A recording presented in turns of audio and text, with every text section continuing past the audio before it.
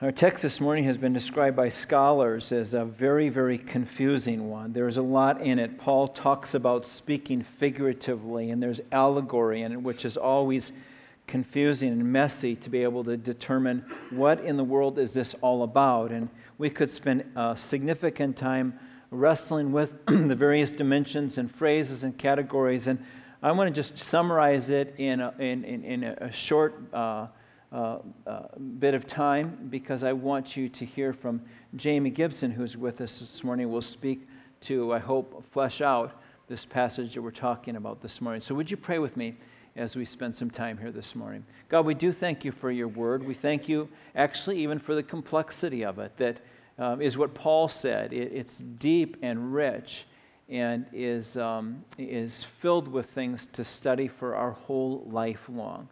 But Lord, I pray that you would bring to the surface now this morning that which matters most to us now and is relevant to our life as we walk out of this building this morning.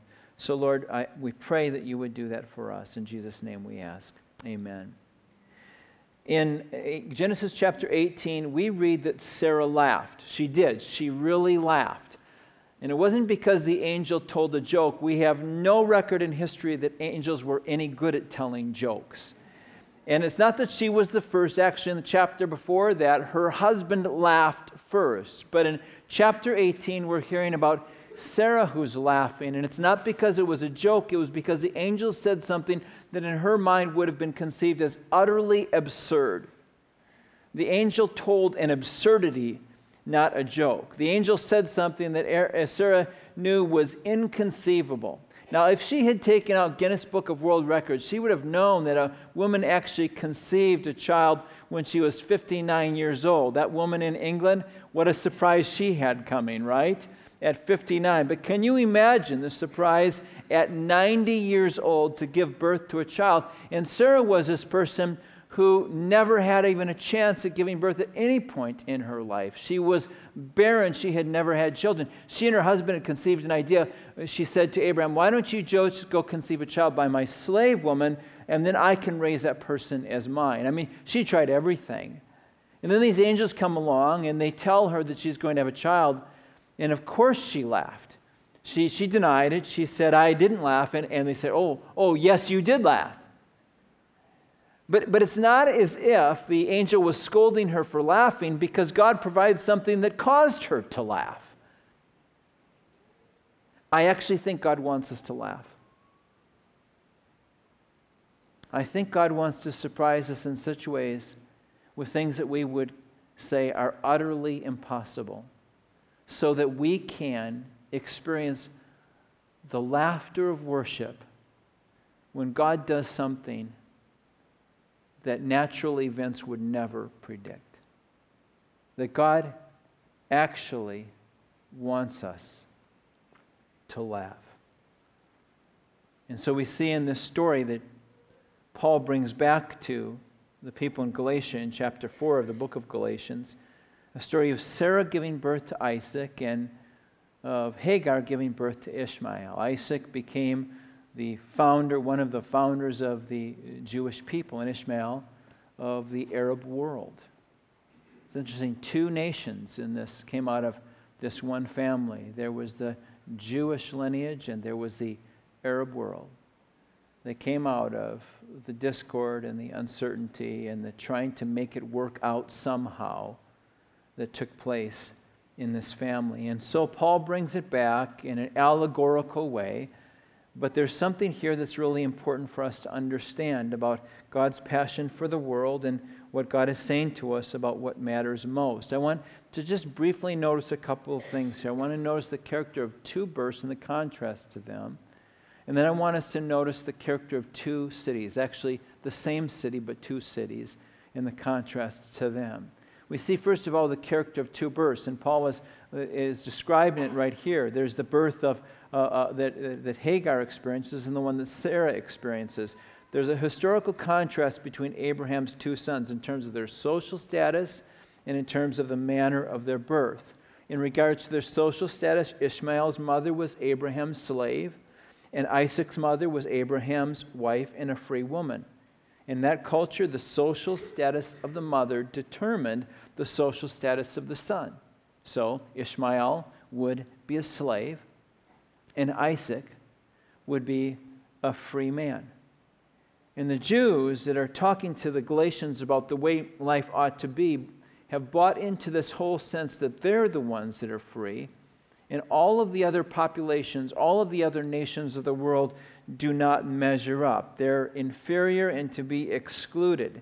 The Jews had contempt for people outside of a covenant relationship with God, and Paul shows up and he says, who has the covenant relationship with God? Paul is not only talking about this sense that what you're born into is who you become, but he's also talking about the wonder of the birth, one so entirely different from the other. Ishmael was no surprise. It happens. Comes out of a family. Mom is pregnant, and she has, in this case, a son, and it's just pretty natural. But then there's the birth of Isaac.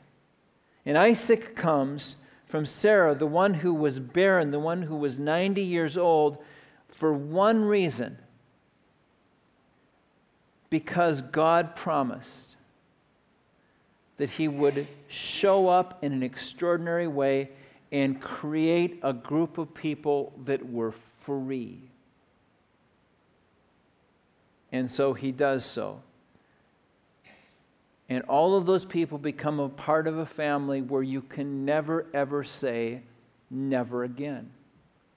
A family where you never say, well, that's impossible. A family where one never says, that can never happen. They become children that live in a family that knows that there is a God that does unnatural things, supernatural things, born into that family. Children who never say never. But here's the twist in this story. He says that you grew up in Judaism, and you describe yourself as free, but I want you to understand who's really free here.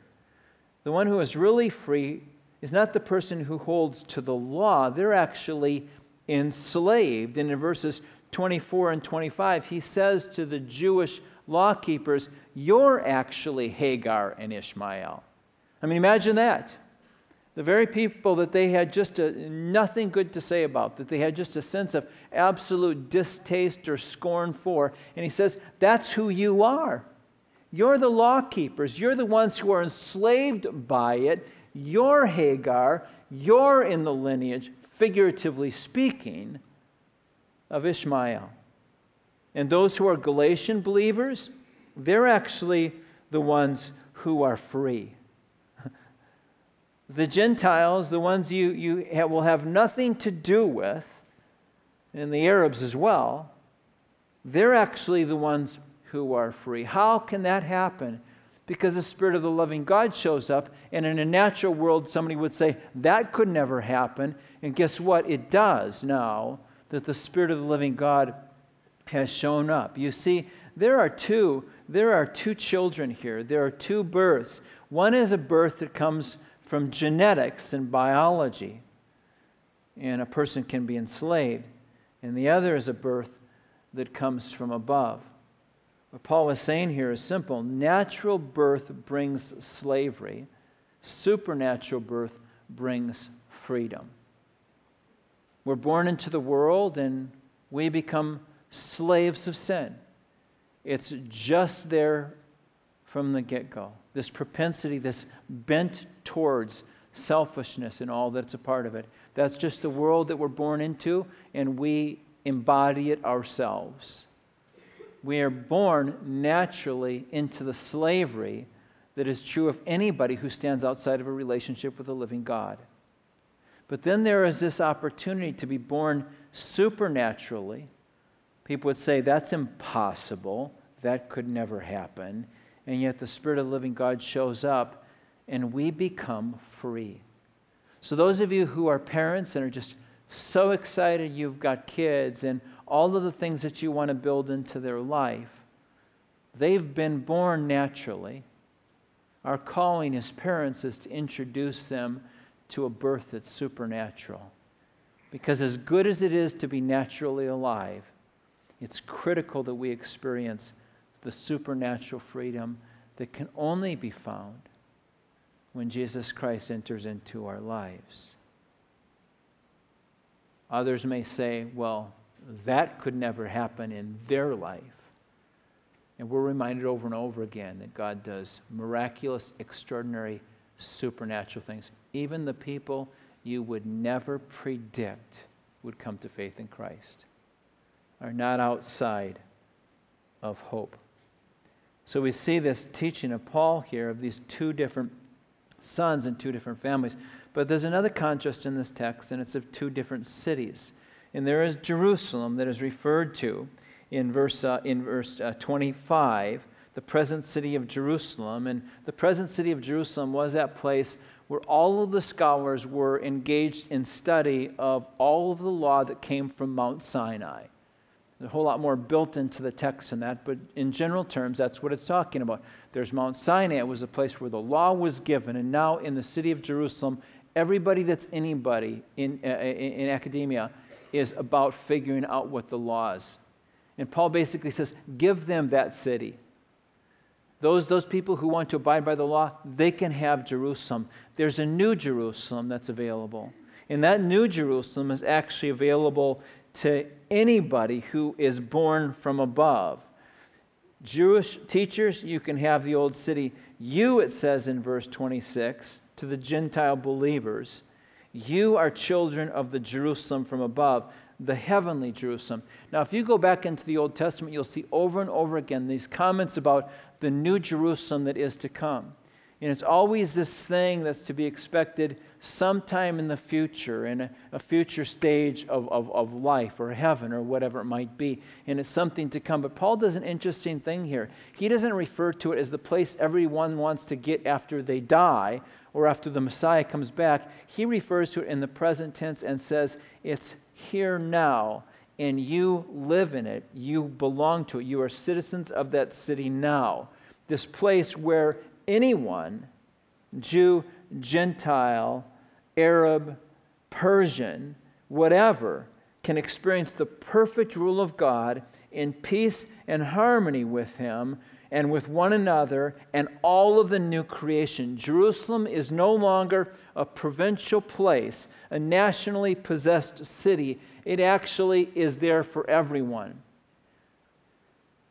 Imagine the alarming news that struck Europe in the Middle Ages that the Arabs had taken Jerusalem. And then you go back to Galatians chapter 4 and you discover that's what God has intended. The Arabs and every other person from any other nation of the world, the new Jerusalem was intended for them. Not the geographic place, the place that represents all of what God wants for all of His people. That they would all inhabit Jerusalem. The gospel has been given to the whole world. Supernatural birth brings freedom and is now available to all. Miroslav Volf, in his book Exclusion and Embrace, talks about this. He says this, in Christ, all the families of the earth are blessed on equal terms by being brought into the promised single family of Abraham. Every family on earth. He goes on to say this, Christ, the seed of Abraham, is both the fulfillment of the genealogical promise to Abraham and the end of genealogy as a privileged locus of access to God. Faith in Christ replaces birth into a people. It doesn't matter what lineage you were born into. It doesn't matter what your heritage was. If you come to faith in Christ, welcome to the family. And it's a big family. It spans all of the nations of the world that inhabit this new city. He goes on to say, as a consequence, all peoples can have access to the one God of Abraham and Sarah on equal terms, none by right, all by grace. That's what God gives to the world. What are the personal implications of this? Well, Paul goes on to talk even about those things in verses 28 through 30. What does it mean? But basically it means this. If you hold to principles that matter to you, And those very principles subvert, or it says here in this context, they actually persecute those people who have been born from above, or God wants to be born from above. If you hold to principles that subvert access to the gospel by people God intends to belong to himself, you're no different than the Jews. You're no different than Ishmael, who subverted the free one, Isaac. So let's live in a world where we make sure that the principle that we present to the world is there's a God of grace that has saved me only by his grace and gives it to anybody who wants his grace. The thing that's extraordinary about this is even in the midst of this allegory that Paul is talking about, we are seeing God dispense his grace around the world and people responding. And so, Jamie, I wonder if you'd be able to come up right now and share with us some of the things that you've discovered in your ministry. Many of you know Jamie. Jamie has been supported by Hillcrest and by a number of other people that are part of this church, and it's just been a thrill to be involved in their ministry. Jamie and his wife Ashley grew up in Kansas City area. There's a picture of Ashley and his 3 kids. Jamie, what are the names of your kids? Okay, Asia's the oldest. Asia, her name is? Yeah, she's 11, and she's tired this morning, I think, because she probably stayed up all night at a birthday party. Yeah, so she's sleeping right back there while I'm talking, right? She'll sleep through this probably. Yeah, that's right. Yeah. And then this Judah? is Judah. Judah's 8. And then River is our new addition. She's about a year and a half. Can you tell us why some of the story behind you naming your kids, what you did? Yeah, sure. The 3 names are all prayers. We were living in Tajikistan when Asia was born, so her name is Asia Grace, and so it was very straightforward, just praying that God would pour out his grace on the people of Tajikistan and Asia. And so some of the people from Tajikistan would ask, why did you name her? Because in Muslim culture, names are usually chosen because of their significance and their meaning, rather than just it sounds nice, like we tend to do. And so we kind of knew that going in, so we thought, well, if we had evangelistic opportunities worked into questions that we anticipated that they would ask, that would be good. So Judah, his middle name is Umed. Umed in Tajik means hope. That's actually the word for hope also in Turkish and Farsi, so it translates well in that region. And the idea there, of course, our hope comes from the line of Judah. And so we had an opportunity there. And then River is praise, and that her name comes from the last chapter of Revelation where the throne of God is there, and there's a river coming from the throne. And so the whole thing is worship, and God is being glorified. That's really cool. So tell us, what were your thoughts about what we talked about this morning in regards to what Paul said? Yeah, that's the key, is the gospel and a right understanding of it. And I think it struck me that, so many things to us are impossibilities. It's impossible that somebody like me growing up in Kansas City would care about the Tajik people. It's impossible that you would enter into caring about what happens to Muslims and that they come to know the Lord. These things seem impossible to us, but the power of the gospel is such that if we can avoid the trap of starting to think that this is some form of legalism, that we're more deserving of the gospel than X person or group of people, that somehow we deserve the gospel and Muslims do not, if we can avoid that trap and stay true to what the gospel is, that it is me who's undeserving, that'll propel us out. And so tell us, what do you see God doing in the Arab, Muslim, Persian world right now? Yeah. Just to give you some context, historically, Islam started in the early 600s. And really for the first 1,000 years of Islam's history, as it interacted as a civilization with Christianity, there was only, I think it was after 300 years that the first movement of Muslims coming to Christ and as a group of at least 1,000 occurred. And so if you can define what a movement would look like, that'd be at least 1,000 people going from Islam to Christianity. And so for the first 300 years of Islam, that never occurred. And then it was just a few isolated events in history where, you know, in like close to the year 1000, about 12,000 Arabs became Christians and were baptized. That had political implications as well as why that happened historically. So it was really not until modern times, and we're talking about over 1,000 years of history, where basically nothing was occurring. And some of that was the church, the European church primarily, as they were expanding colonially into the world. They were much more interested in what would happen with their wealth and with the spread of their physical kingdom than they were about God's kingdom. And so when they interacted with certain peoples, they would share the gospel, like the Jesuits did that in, you know, South America, and we know some of those stories. But in general, when they interacted with Muslims, they're like, no, this isn't going to work. Let's keep our mouths shut so that our business can do well. And I think, you know, to one degree or another, that's still our main issue, is that we have divided loyalties between two kingdoms. But, you know, fast forward to the year 2000, they say that between the year 2000 and the present, so in these 15 years, there's been 69 movements of Muslims coming from Islam to Christianity.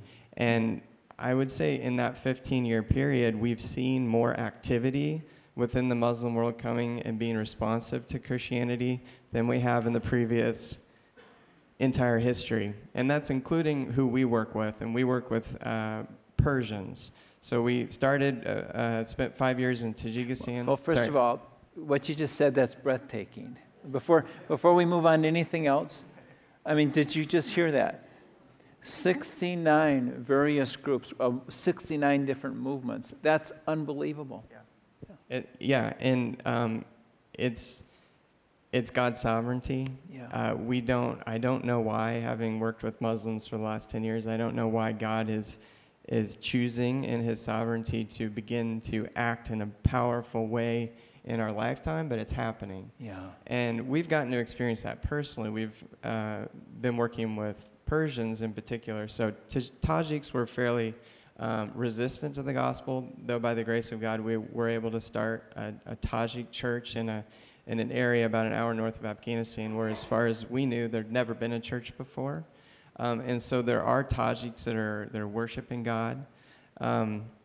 We use, for the peoples that we work with, whether they be Tajiks, Afghans, or Iranians, because those are the three Persian-speaking peoples in the world, we would say that they are unreached, meaning that they're less than 2% Christian. Tajiks are 0.1% Christian. Afghans are 0.05% Christian. And Iranians, it's hard to measure because there is a movement, one of these movements that we mentioned, is going on within the Iranian people right now. I would say that they're, in my personal experience, more receptive to the gospel than Americans. Say that again. Yeah. Isn't that amazing? Yeah. Yeah. So I mean, some of our it is amazing that they are so receptive, and it's hard to measure how many Iranians have come to Christ, but conservatively it's 300,000 to 400,000, primarily within the nation of Iran. We work with the diaspora communities that have come out. In the last few years, we were in Istanbul, but maybe even closer to 1 million. And like I've tried to paint a very brief, quick picture that this has never happened before. And we're hoping that the Iranians, because we know in our work that it is going to be them, it's going to be the local communities that are coming to Christ that are going to have the organic nature that it's necessary in order for them to reach the people around them with the gospel, including the Afghans and the Tajiks. We continue to reach out and try to start churches in these places, but for there to really be the movements and the power that needs to happen that we pray for, that's going to be primarily them, so we work with them. So Jamie, we're hearing stories of all of these Christians in the Middle East that are persecuted and some being killed. So how is that meshed with what you just said? Yeah, I mean, I think that, of course, in our modern world, which, hasn't existed too long, that we are able to know as it happens what's going on in the entire world. Muslims, of course, get to experience that too.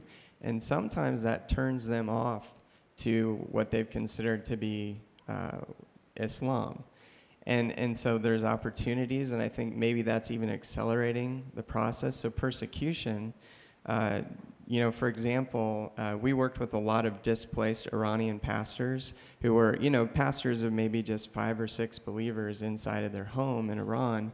And some of them spent time in prison, usually in our church that we started the last 5 years in Istanbul with primarily Iranians and a smattering of Afghans. 5 or 6 of them on a typical Sunday would have been in prison in Iran for their faith. And so I'd asked one of the pastors, I remember it was a memorable conversation. I asked him, how can we pray for you as a nation and, the Iranian people? And he said, just pray that everything would go on as it has. Because for the Iranian story in particular, it really started in 1979. We know people that are quite old now that spent decades in Iran before the 1979 revolution, when there was relative freedom and peace under the Shah, the king of Iran.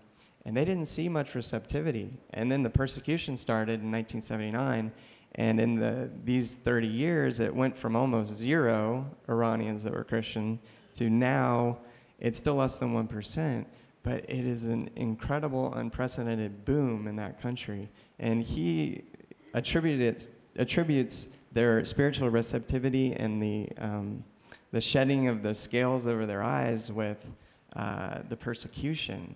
I'm not comfortable praying for that to But that's continue, what he was asking. But that's what he was asking us to do. Pray that we continue to be persecuted. Praise God that we're persecuted. We finally woke up. That was his his attitude about the situation. Wow. Yeah. So tell us about the impact of social media in the gospel moving forward. Yeah, that's a factor. I mean, in Tajikistan, we were among the target group. Of course, Turkey is also Muslim, and Turks are very resistant to the gospel as well. But for us personally, in the last few years in Istanbul, we worked with diaspora communities, the displaced communities, the Iranians and the Afghans, because we could speak their language since we had learned Tajik. As we were working with them, I started to see that just because they're geographically distant from their people, they're still in touch with them almost every day. They tend to talk to their mom a lot more than I do, which they're good like that. But, they're connected via Skype and Facebook and all of these things, and it's almost on a daily basis. And it's such an opportunity. And sometimes we would see people that were evangelistically inclined, even as young believers, they would use Facebook as an advertisement. Even Iranians that had their family still in Iran and, difficult, complicated situations, so bold. Like they'd put the cross as their Facebook profile. They'd put, Facebook as adapted to Farsi fine, and so they, put all of the graphics with the sunset in John 3:16, and that's their posts, and they're leading their family members to Christ. And there was a guy in our church that used Skype to do the same thing. He had a group of 10 Iranians in Iran, 5 or 6 in Turkey the night that I sat in with them, 5 or 6 in Turkey as refugees. They put them in about 30 different cities, the Iranian refugees in Turkey. And then also throughout Europe, there was a few. And so he has a 2-day-a-week, everybody signs in together at 7, and they study the book of Genesis together. And he's talking about, the shadows of the gospel and sacrifice, things that Muslims really understand, because they still do animal sacrifice on a yearly basis. We don't, but they do. And so they can talk about these things and how they lead to the gospel. And it was amazing how they were using that sort of stuff to continue to share it all over the world. Yeah. I think some of the things that you're sharing with us are surprises to us, actually. We have this read on what's going on and concerns about what we see. What makes you cringe when you hear us as Christians, saying things or characterizing or our attitude? Tell us what we do that we probably should think about more carefully. I guess I've had to think about this more because my health hasn't been good, so we're actually moving to Los Angeles to work with Persians because Muslims are everywhere in our society now, so the question is very important. They're all over Kansas City as well, but for us in particular, there's about 800,000 people of Persian descent that are living in Los Angeles. And so we're headed there to continue working with them and planting churches and mobilizing and doing whatever we can to see God's kingdom come among the Persian people. But, you know, because not just California and New York, but all across our country, we are engaged with Muslim coworkers increasingly, with, you know, kids on our kids' teams that are from Muslim backgrounds. And so the question is important. And I think for me, I'm excited to try to work with the church in general. I kind of jump from church to church because of the nature of our work. About fear, you know, fear is always inappropriate for Christians. You know, we know the end of the story. We know that eventually there's going to be people from every single ethnic group and language worshiping before God. And so we don't have anything to fear. It might get a little difficult in our immediate situation, but we know the big picture, and there's nothing to fear at all. And so we don't have to even be nervous, I think, about protecting our society, because that's in God's hands. And I think our first loyalty as Christians has to be to God's kingdom and proclaiming that rather than policing our own. And so as Christians, and of course there's going to be lots of people that want to police our own society, but I think we need to be radical agents. We think that Muslims are radical, and I think that's why we have fear. But it's really Christians that are radical. I mean, it is very normal human behavior to react in fear and violence, and these are things that you see all across the Muslim world, and it's what they operate on. You mean being radical in terms of love and compassion? Exactly. Yeah.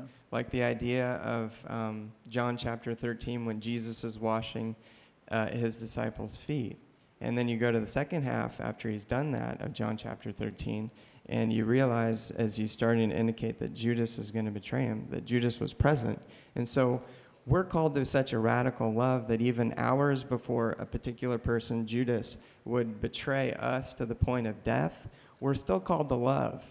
And so we're supposed to love the 3% that are very radical. But, you know, I think part of our role is to educate, too, that the majority of Muslims, probably 97 or more percent, in the 1.5 billion that live in our world, all of whom basically are unreached, that's less than 2% Christian, our goal is to love like that, is to wash their feet. You know, I mean, symbolically, yes, but maybe even literally, to wash their feet. That's supposed to be the attitude of Christians. And as someone who's worked and lived among Muslims the last 10 years, that's difficult. And so, you know, the process of our own discipleship, God is very interested in that. And that's a joy. Service draws you further into examining the inappropriate attitudes that you have in your own discipleship. And I've gotten the joy, I guess, of getting to see all the ugliness in myself. The joy of seeing the ugliness in yourself. Yeah. It's true, isn't it? It is true. You know, you've talked about how we can interact with these people that God cares about, and it doesn't sound like I need to know Arabic. It doesn't seem like I need to have a great deal of acquaintance with apologetics. It sounds like I can do something as simple as being a person of compassion. Yeah. I was at a conference where we were talking about the state of things, and one of the goals of this conference, it was a conference of all groups basically that are right now engaged working with Muslims and trying to get more to happen among Muslims.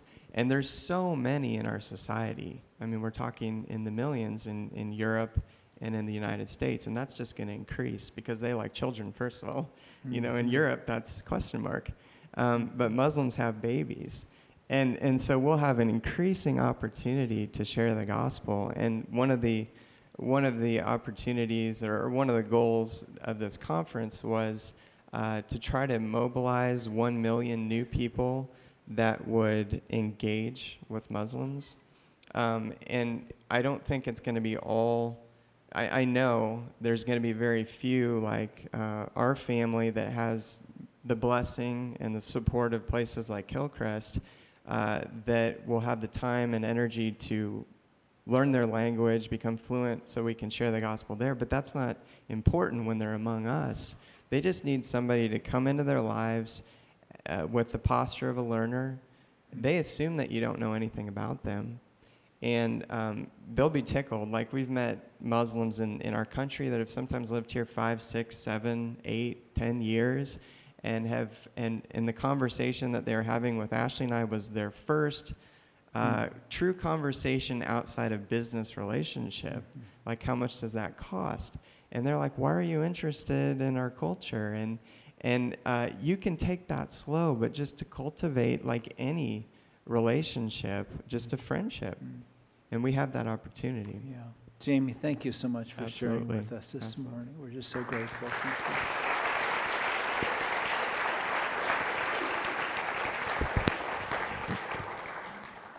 What a remarkable gift that God has given to us, that we have people among us that remind us of God's care for the world and demonstrate it in such a really great, passionate, and gentle way too.